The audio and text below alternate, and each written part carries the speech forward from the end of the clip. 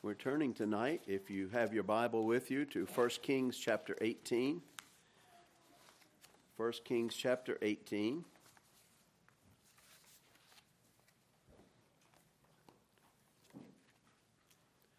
And we'd like to read at verse 17.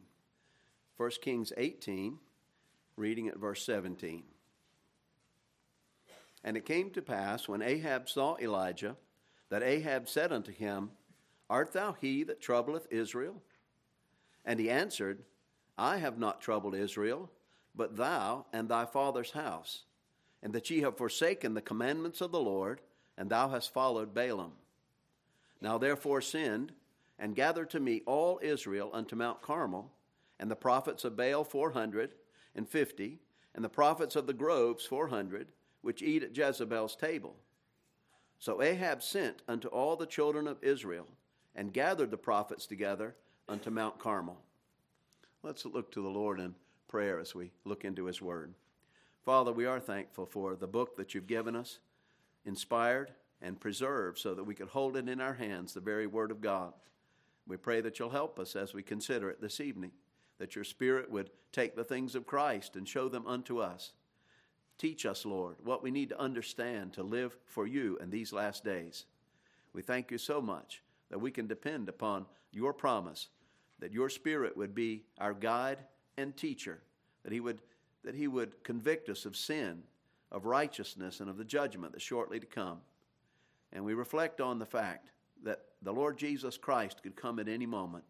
There's nothing left that must be done or fulfilled. He could appear this evening. We pray, Father, that we might be ready, that you'll teach us how to live for you, so that we're not distracted from the truth, but that we're meditating in it every day, walking with you, communing with you, and allowing you to lead us into those open doors of witness, that we might speak the truth in love to those that we come in contact with. Help us, Father, to be prepared to serve you in the way that you intend. We ask that you'll bless each one that's come this way and speak to every heart. We pray it in Jesus' name. Amen. We continue with our studies in 1 Kings 18 and the life of the prophet Elijah, and we see that the Lord sent Elijah to do a work for him. The Lord said, if we look back at verse 1 of chapter 18, the Lord said, Go, show thyself unto Ahab. And we read in verse 2, and Elijah went. He went to do what God had given him to do. And this is important because the Lord had raised up a prophet to bring Israel back to himself. That's the Lord's whole purpose in this contest between the prophets of Baal and the Lord God. The Lord wanted to bring the people back to himself. That was his purpose. And the place that he wanted them to come was a place called Carmel, Mount Carmel. And Carmel means fruitful field or fruitful place. And it was a mountain range in Israel that was somewhat centrally located. It was near the coast, near present-day Haifa. And that mountain range extends in a southeasterly direction from the coast down into Israel. And it reaches a height of 1,500 feet at its highest peaks. And it's a major mountain range. On one side is the Valley of Jezreel on the northwest side. And on that side, Carmel falls away in very steep cliffs. And there's no way to travel that way. But on the other side of Carmel, on the southwestern side, it slopes away from its peaks, kind of in gentle valleys that are very fertile. And that's where it gets its name, a fertile place. And it was a place where many crops could be grown easily, and the soil was such, and the moisture and so forth was such that it was a very fertile part of the nation of Israel. And because of that, it became a place where the prophets of Baal erected their altars. It was a high place, and God had told the nation not to worship in the high places, but to worship at Jerusalem. But after Solomon's death and the splitting of the nation of Israel into 10 northern tribes and 2 southern tribes, the kings of Israel began to set up false worship places and invite the people to those. And one of those major ones was on this mountain called Carmel. And so that's the place. And that's the place where God was calling the nation of Israel to come together. The prophet Elijah said, "Now therefore send and gather to me all Israel unto Mount Carmel, and the prophets of Baal 450, the prophets of the groves 400, which eat at Jezebel's table." So the priests were called to this place. These priests were funded by the government. And we have government-funded priests of false worship today. We might call them secular humanists. And those secular humanists are supported by the government and supported by the media and supported by the educational establishment. And they are the priest of the modern-day religion of Baal. Baal means master or lord. And it was a term used in general of any lord or master in the early days of Israel. But it came to be especially associated with those who worship this false deity. Baal was in charge of the weather, and that was something that was very important to those who farmed for a living. And that's what the people in Israel did. They raised animals and had farms. And so they worshiped a god who they thought would provide them with good weather and good crops and a good living. And so they were worshiping what made them a good living. And that's what's worship today. Education is worship because you're told if you get the right degrees and get the right training, you can make a good living and you can have a blessing. And so that's worshiped in today's society. And the God of Israel and the God of the Bible is discounted. The God of the Bible is thought of as unnecessary because we have our worship. And our worship is the money and the education and the opportunities that we have to make a good life for ourselves. So it's not so much different than what was going on in Israel. We may not be bowing down to wooden idols and stone idols, but we definitely have our idols, and we do definitely bow down to them. We give them our attention, we give them our energy, we give them our resources, we give them every bit of our love and devotion. And so when we read about these priests of Baal and these prophets of the groves, though they were the ones who served the goddess Asherah, and they ate at Jezebel's table. They were provided for through the government of that day. We're not reading about something that's totally unusual to our own day. And who was the prince over these priests and people? It was the wicked king Ahab. If we look at 1 Kings chapter 21 and verse 25 and 26, we read these words. If you want to turn there, you can look. 1 Kings 21. "But there was none like unto Ahab, which did sell himself to work wickedness in the sight of the Lord, whom Jezebel his wife stirred up. And he did very abominably in following idols, according to all things as did the Amorites, whom the Lord cast out before the children of Israel." So God brought Israel into the land, and he gave them a victory over these Amorites, over these enemies of God who are worshiping these false gods. But as the time went by, Israel began to adopt the customs and practices of the worshipers of their day. And they took on these false idols, these false gods, as maybe this is something we've got to do because we live in this land, and the gods of this land are, they may be powerful too. So yes, we believe in the Lord, but we also are going to give some time and attention to these other gods and goddesses because they may control the local area here. And so we want to make sure that they are kept in good state with us. And so Ahab was a wicked king, and he had a wicked wife, a lost wife, a pagan wife. And she brought all of her Zidonian religion with her to the palace of Ahab. But Ahab can't blame it all on his wife. Ahab sold himself, the Bible says. He sold himself to work wickedness in the sight of the Lord. He had a choice, as every one of us does. And he chose to go on the side of wrongdoing. He chose to go on the side of false worship. He chose to turn his back against the Lord and go in the way of the world.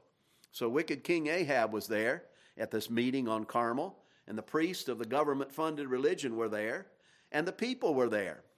It's amazing to think about the fact that it's only been 66 years, best I can understand, since Solomon's death. Only 66 years since Solomon's death, and this is going on in Israel. the prophets of God are being slain, and the false religion of the Amorites is being promoted everywhere, openly. And this is only that short of time since Solomon died, but Solomon had a lot to do with this. Turn back to chapter 11 for just a moment. Look with me at 1 Kings chapter 11 and verse 1. 1 Kings 11 and verse 1.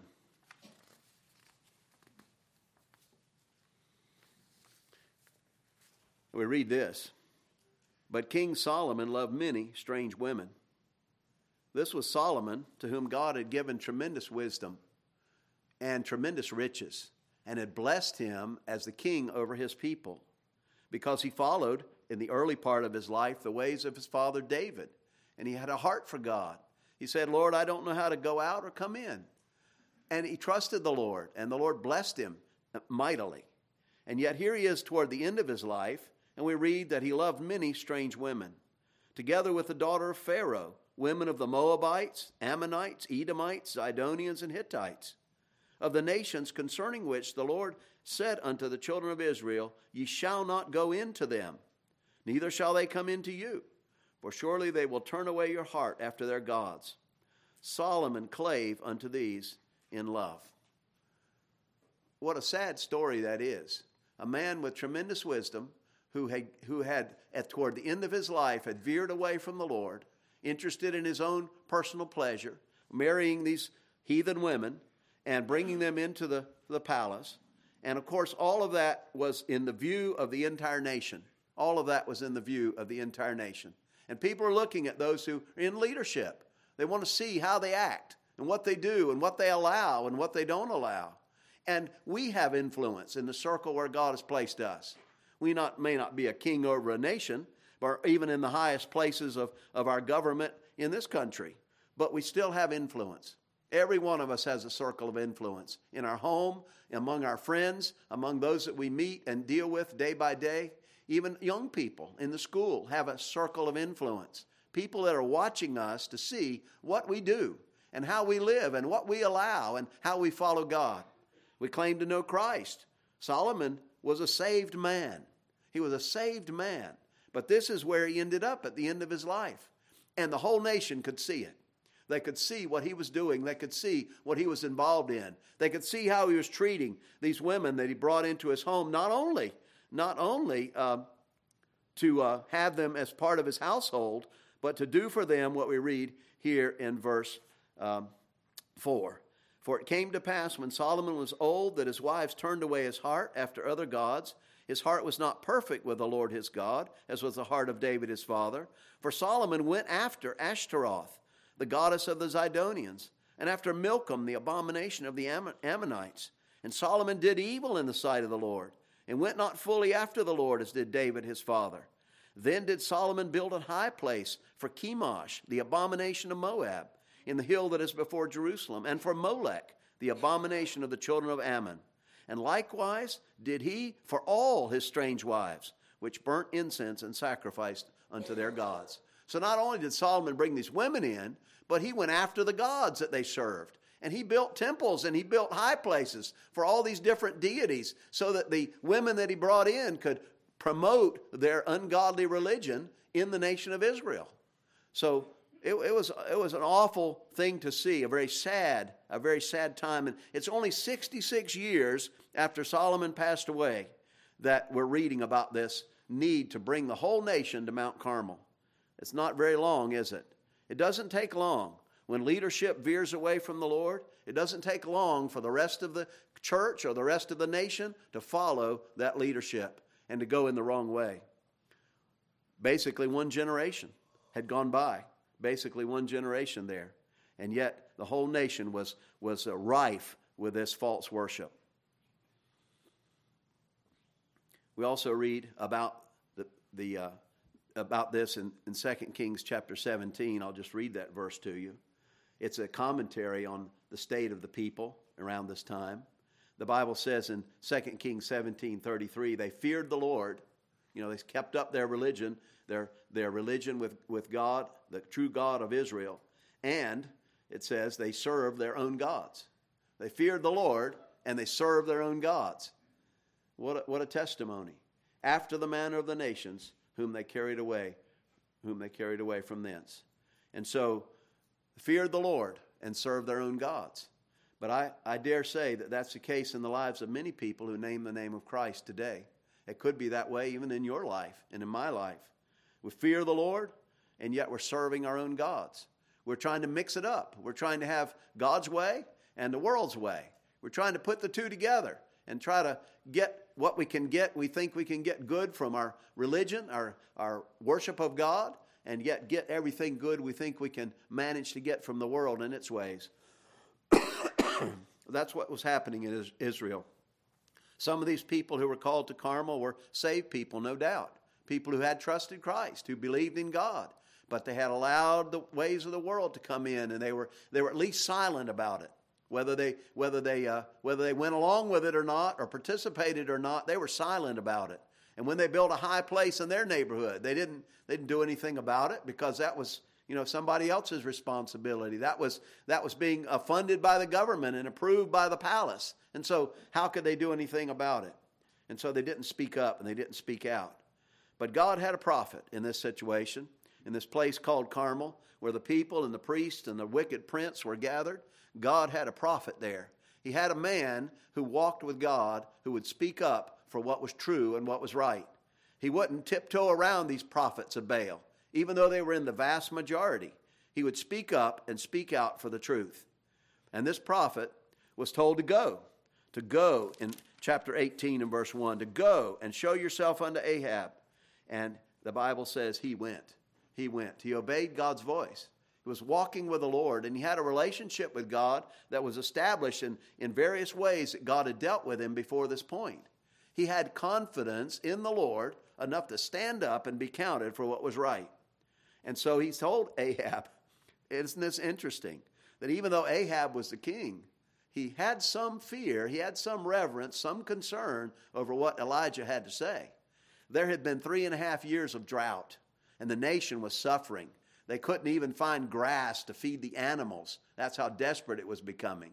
And so Ahab knew Elijah has something to do with this, because he said, there's not going to be any rain unless I say so. Until I say so, there won't be any rain.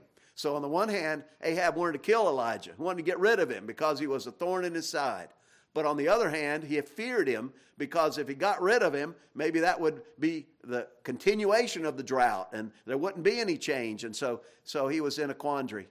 And so he listened to Elijah when Elijah said, go get the people and go get these false prophets and bring them to Mount Carmel. And he did. The Bible says he did. He gathered the prophets together unto Mount Carmel. And verse 21 says, and Elijah came unto all the people and said, now you got to picture this. Here are thousands of people gathering on the hillsides of Mount Carmel. And here's Elijah, the only man standing for the truth in the midst of that crowd. Again, I say they were probably saved people, and some of those thousands were saved, but they weren't on fire for God. They weren't living for the Lord. They weren't speaking out and doing what was right to stand for truth. And so here's Elijah, this one lone prophet, surrounded by thousands of people, hundreds of false prophets here, and he was willing to speak to the people exactly what the Lord wanted them to hear. That's amazing. And yet that's what God does in the heart. He gives us confidence to stand for him. Having done all to stand, as we read in the New Testament, we can stand up for God in the place where he's called us if we're walking with him. Now, if we don't read our Bible, if we don't meditate over what it says, if we don't pray, if we don't ask for the Lord's presence as we leave our house each day, we're not going to have that confidence. We'll be like the many in the crowd who know the Lord and know what's right, but just can't say anything, just can't speak up, just don't know what to say, just can't bring themselves to take a stand because we're not walking with God. We can be like that. And so here's this great crowd gather around the prophet. And Elijah says to the people, how long halt ye between two opinions? If the Lord be God, follow him. But if Baal, then follow him. We need to make a choice. He was charging the people with making a choice. But notice what they said. The people answered him, not a word. Not a word. He makes an appeal to their conscience. He makes an appeal to them to think about what they are doing. Well, we already know what we're doing. We're serving the Lord, trying to do that, and we're also serving Baal, and it's all working okay for us, at least except for this drought about to kill us all. But we're going to continue on in the way we've chosen. And he says to them, you need to make a choice. If the Lord be God, then follow him. Do his will. Order your life by his word.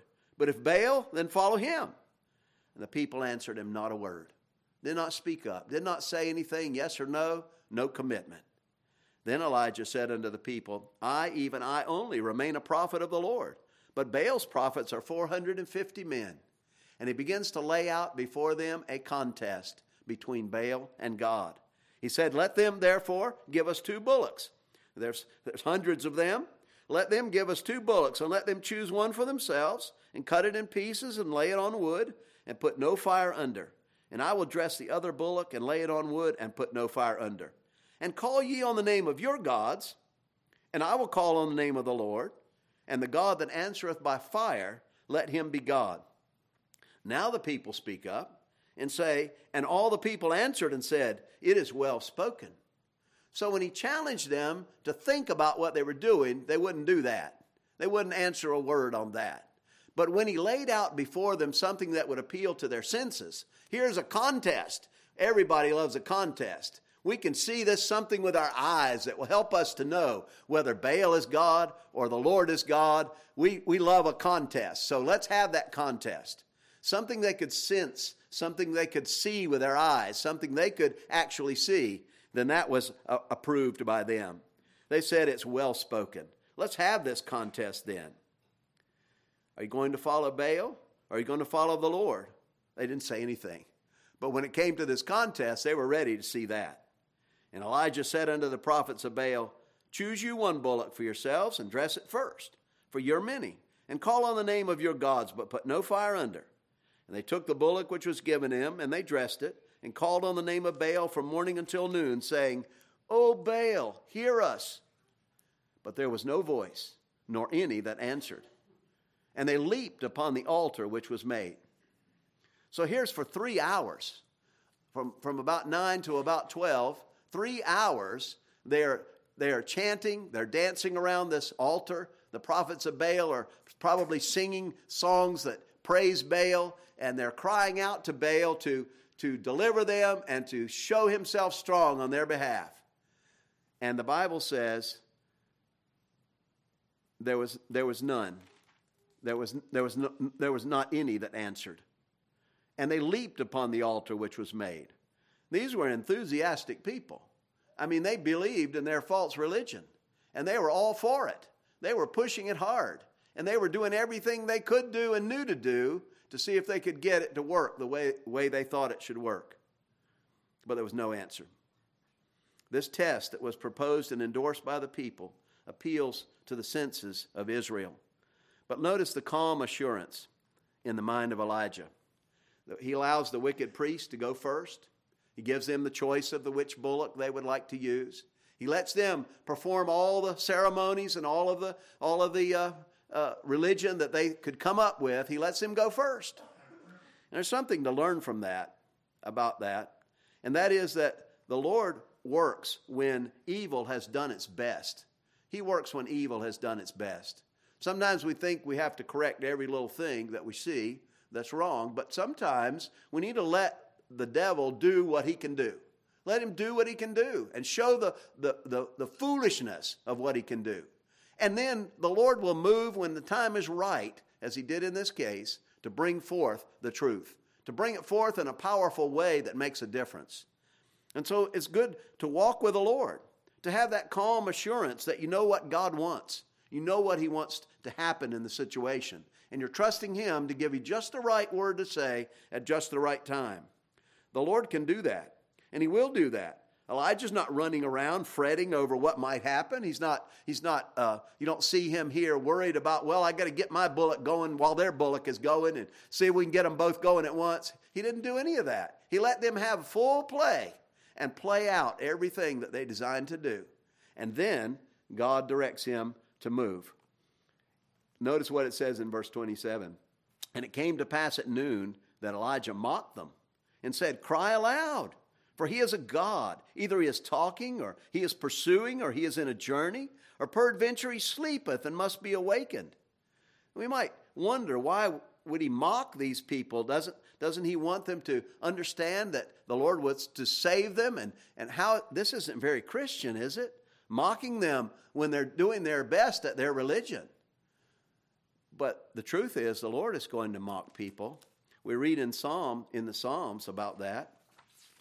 In Psalm chapter 2, we read, "Why do the heathen rage, and the people imagine a vain thing? The kings of the earth set themselves, and the rulers take counsel together against the Lord and against his anointed, saying, Let us break their bands asunder and cast away their cords from us." And what's the Lord's reaction to this raging?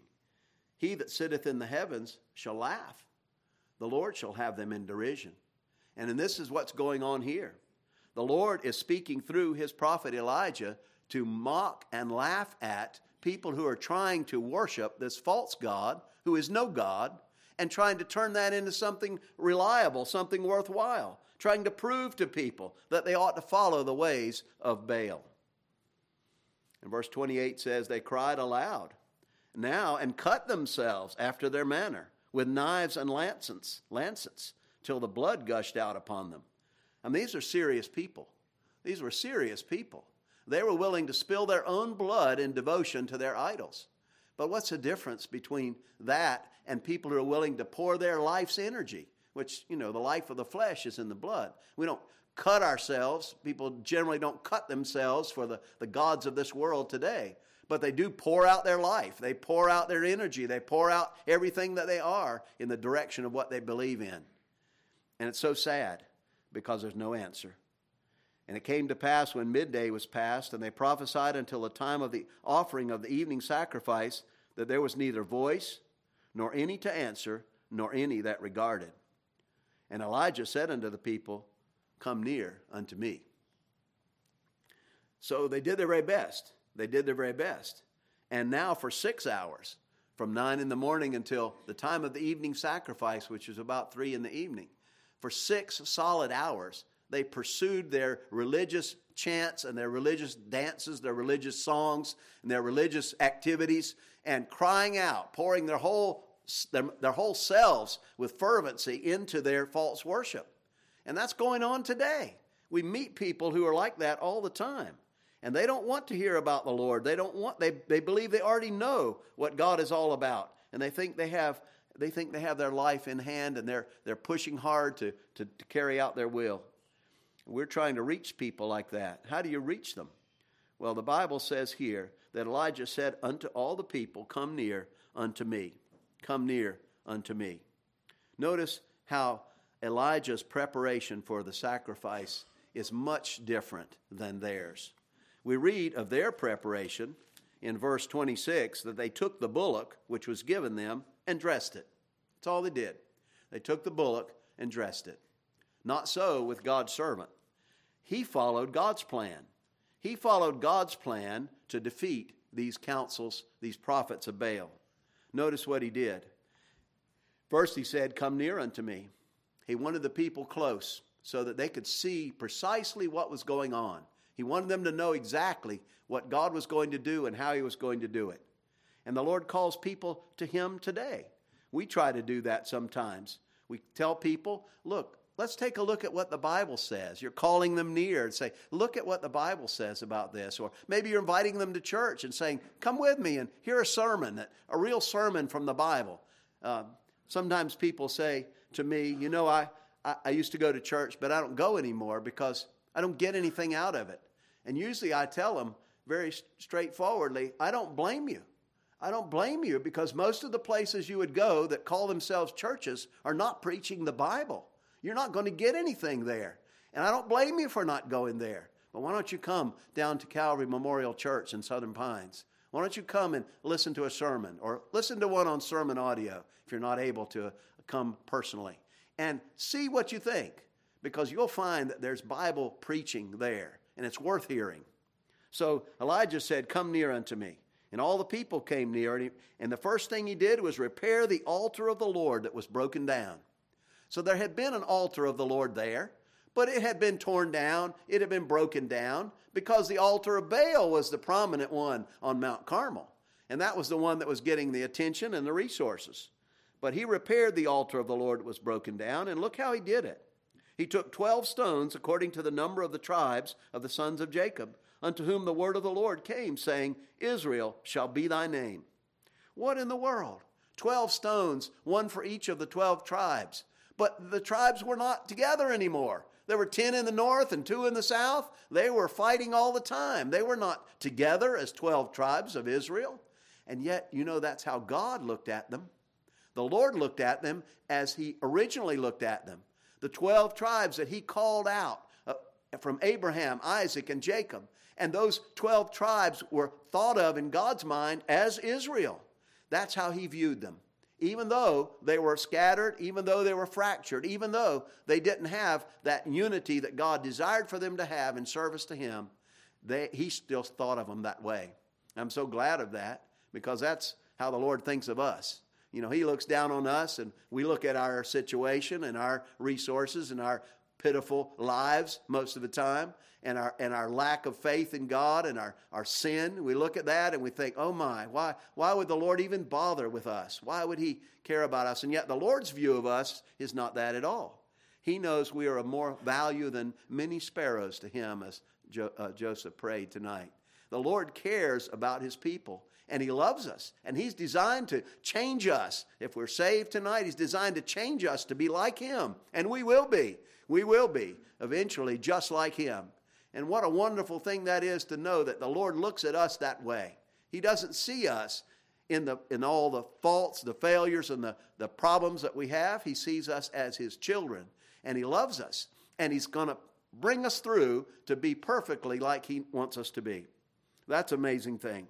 So the Lord looked at Israel as the 12 tribes still, even though they were split up like this. And so he built these 12 stones in front of the people, and he built this altar, unto whom the word of the Lord came, saying, Israel shall be thy name. And with the stones he built an altar in the name of the Lord, and made a trench about the altar as great as would contain 2 measures of seed. And notice what he does with the wood. He put the wood in order. We don't read about that in the prophets of Baal. It doesn't say they put the wood in order. They didn't follow God's order. They didn't set the sacrifice up exactly as God intended for it to be and outlined in the Word of God. They didn't do any of that. They had their own plan. But the Word of God is being followed here in this sacrifice. He put the wood in order. He cut the bullock in pieces and laid him on the wood and said, fill 4 barrels with water and pour it on the burnt sacrifice and on the wood. So he builds this altar of 12 stones. There was no divided nation in God's reckoning. And he put the wood in order, cut the bullock in pieces, and laid it on the wood. And then he even makes the demonstration much more powerful. He says, get barrels of water, 4 barrels of water, and pour them on this sacrifice. What in the world is he doing that for? Because he wants Israel to see that there's no chance. There's no chance that some stray spark or some a little flame somewhere is going to set this thing off. It's going to be impossible for this offering to be consumed in fire. It's going to be impossible because it's going to be so wet and soaked with water that it won't light. There's no way you can light it. And so they pour the barrels of water on there. And he says in verse 34, do it the second time. They did it the second time. And he said, do it the third time. And they did it the third time. And the water ran round about the altar, and he filled the trench also with water.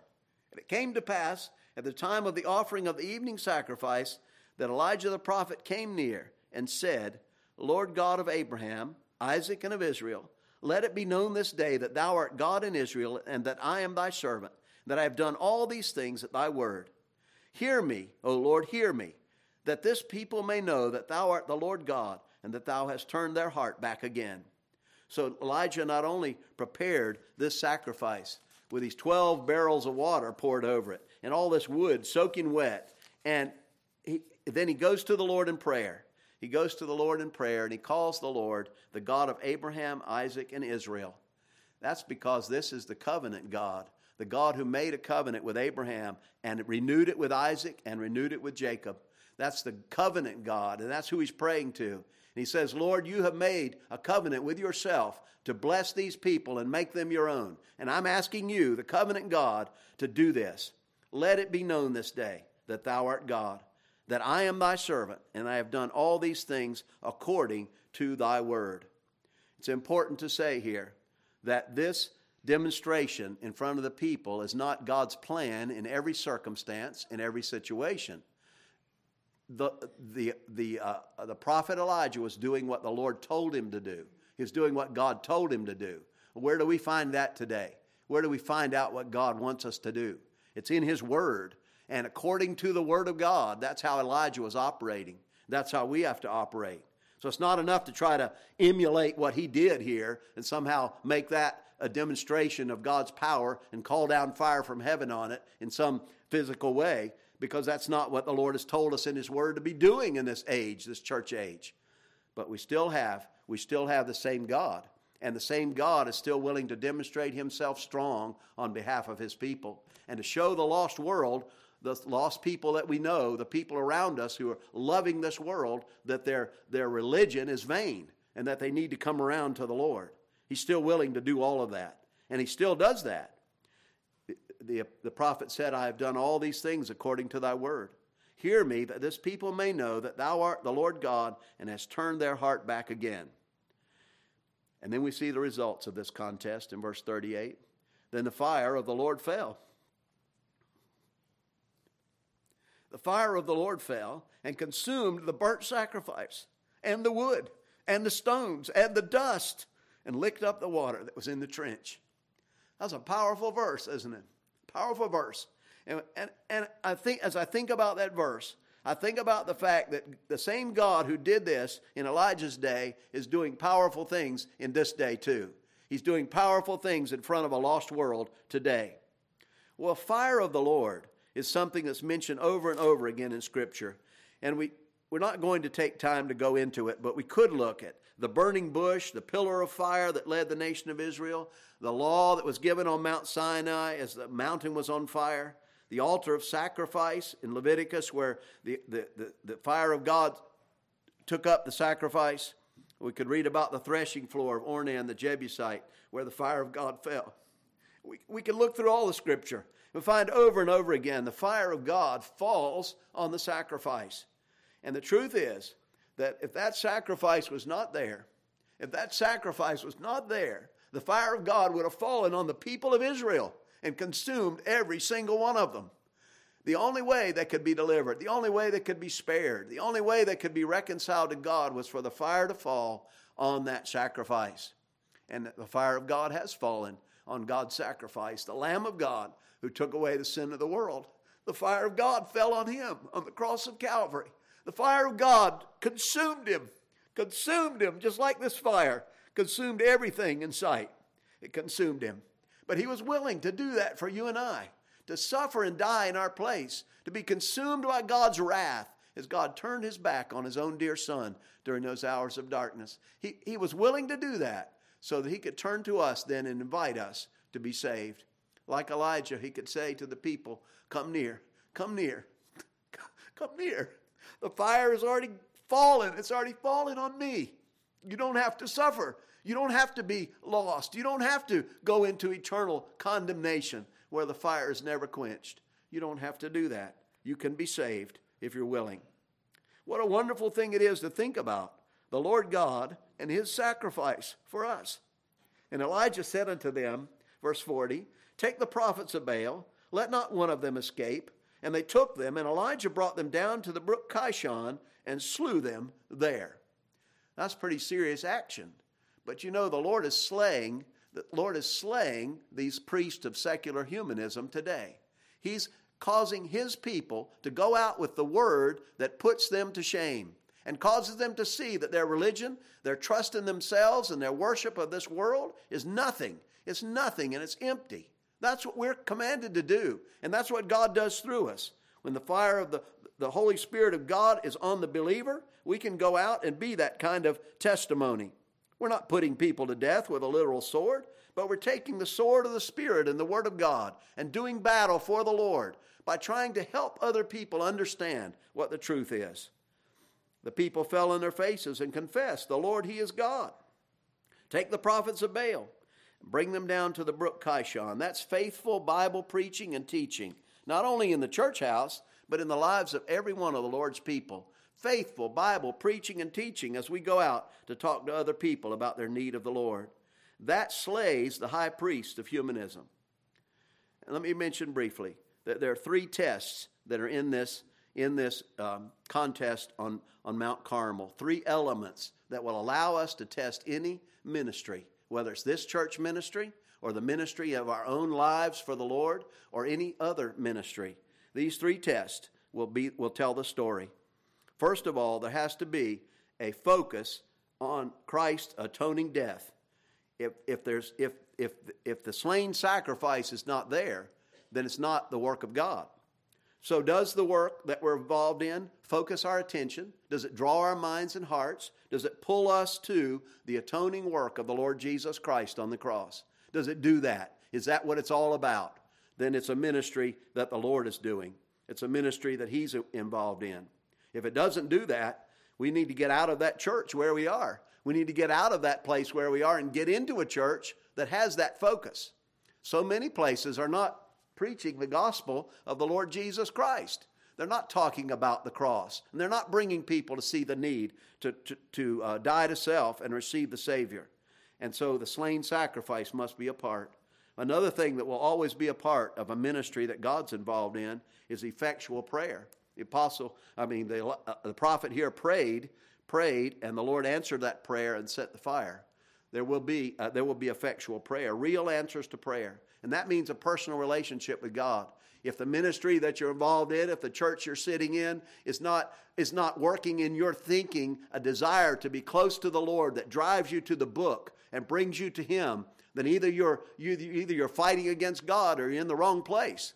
We need to have that. And if it's not there, if we're not walking with the Lord, if we're not communing with the Lord over His Word and looking to Him throughout the day for guidance in how to reach people, if that's not a real thing, a real personal relationship with God, then we're in the wrong place. One way or the other, we need to get where there's effectual prayer in our lives. And the third thing that will always be part of a work that God is doing is the fire of God. You can have all this religious setup and not have the fire of God. It's possible to have that. The lost prophets of Baal had a sacrifice, and they had all their religious incantations and rituals. They didn't have the fire. But the fire of God falls on the lives of those who are surrendered to the Lord. The Lord said the Holy Spirit would be our teacher to lead us and guide us into all truth and to convict us of sin, of righteousness, and judgment. If we don't have that conviction in our hearts, we're listening to the wrong preaching or we're not listening to the right preaching, one or the other. Titus chapter 2 and verse 11 through 14 tells us how the Spirit of God teaches. It says, "For the grace of God that bringeth salvation hath appeared to all men, teaching us." Teaching us what? Teaching us that denying ungodliness and worldly lusts, we should live soberly, righteously, and godly in this present world. If the preaching you're sitting under is not leading you to live a sober, godly, righteous life, to put away sin, and to search your life, or better yet, let the Lord search your life and put His finger on anything that's not according to His will. If it's not doing that, you're not in the right place. You need to be where that kind of preaching is going forth. Because the Lord's going to teach us to live soberly, righteously, and godly in this present world, looking for that blessed hope and the glorious appearing of the great God and our Savior, Jesus Christ. So this contest between the Lord and Baal was settled before all the people. And the Lord will do the very same thing for us as we go out ministering the truth to the people around us. God will move and His fire will fall. Not some kind of charismatic, foolish fire, but the kind of real change in our life that's going to make us available to be a servant to someone else and actually help them come closer to God, come closer to the Lord. Let's stop there and pray.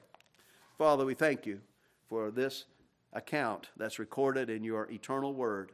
What an amazing account it is. And it's astounding every time we read it to see what happened and what you did in response to the prayer of Elijah and the obedience that he had to your will as you told him to go and show himself unto Ahab. We pray, Father, that you'll help us to understand that we can have that same kind of confidence going forward in our ministry. We can do what you've called us to do if we're filled with your Spirit and walking in your ways. Lord, give us the grace to see it and the courage to choose it, the desire to pursue it, that we might have that relationship with you that will cause us to be ready, no matter where you call us to go or what you would have us say or do, that we would be willing to do it. We ask, Lord, that you'll build into our hearts an understanding of these things, that we might live for you in these last days. We ask it in Jesus' name. Amen.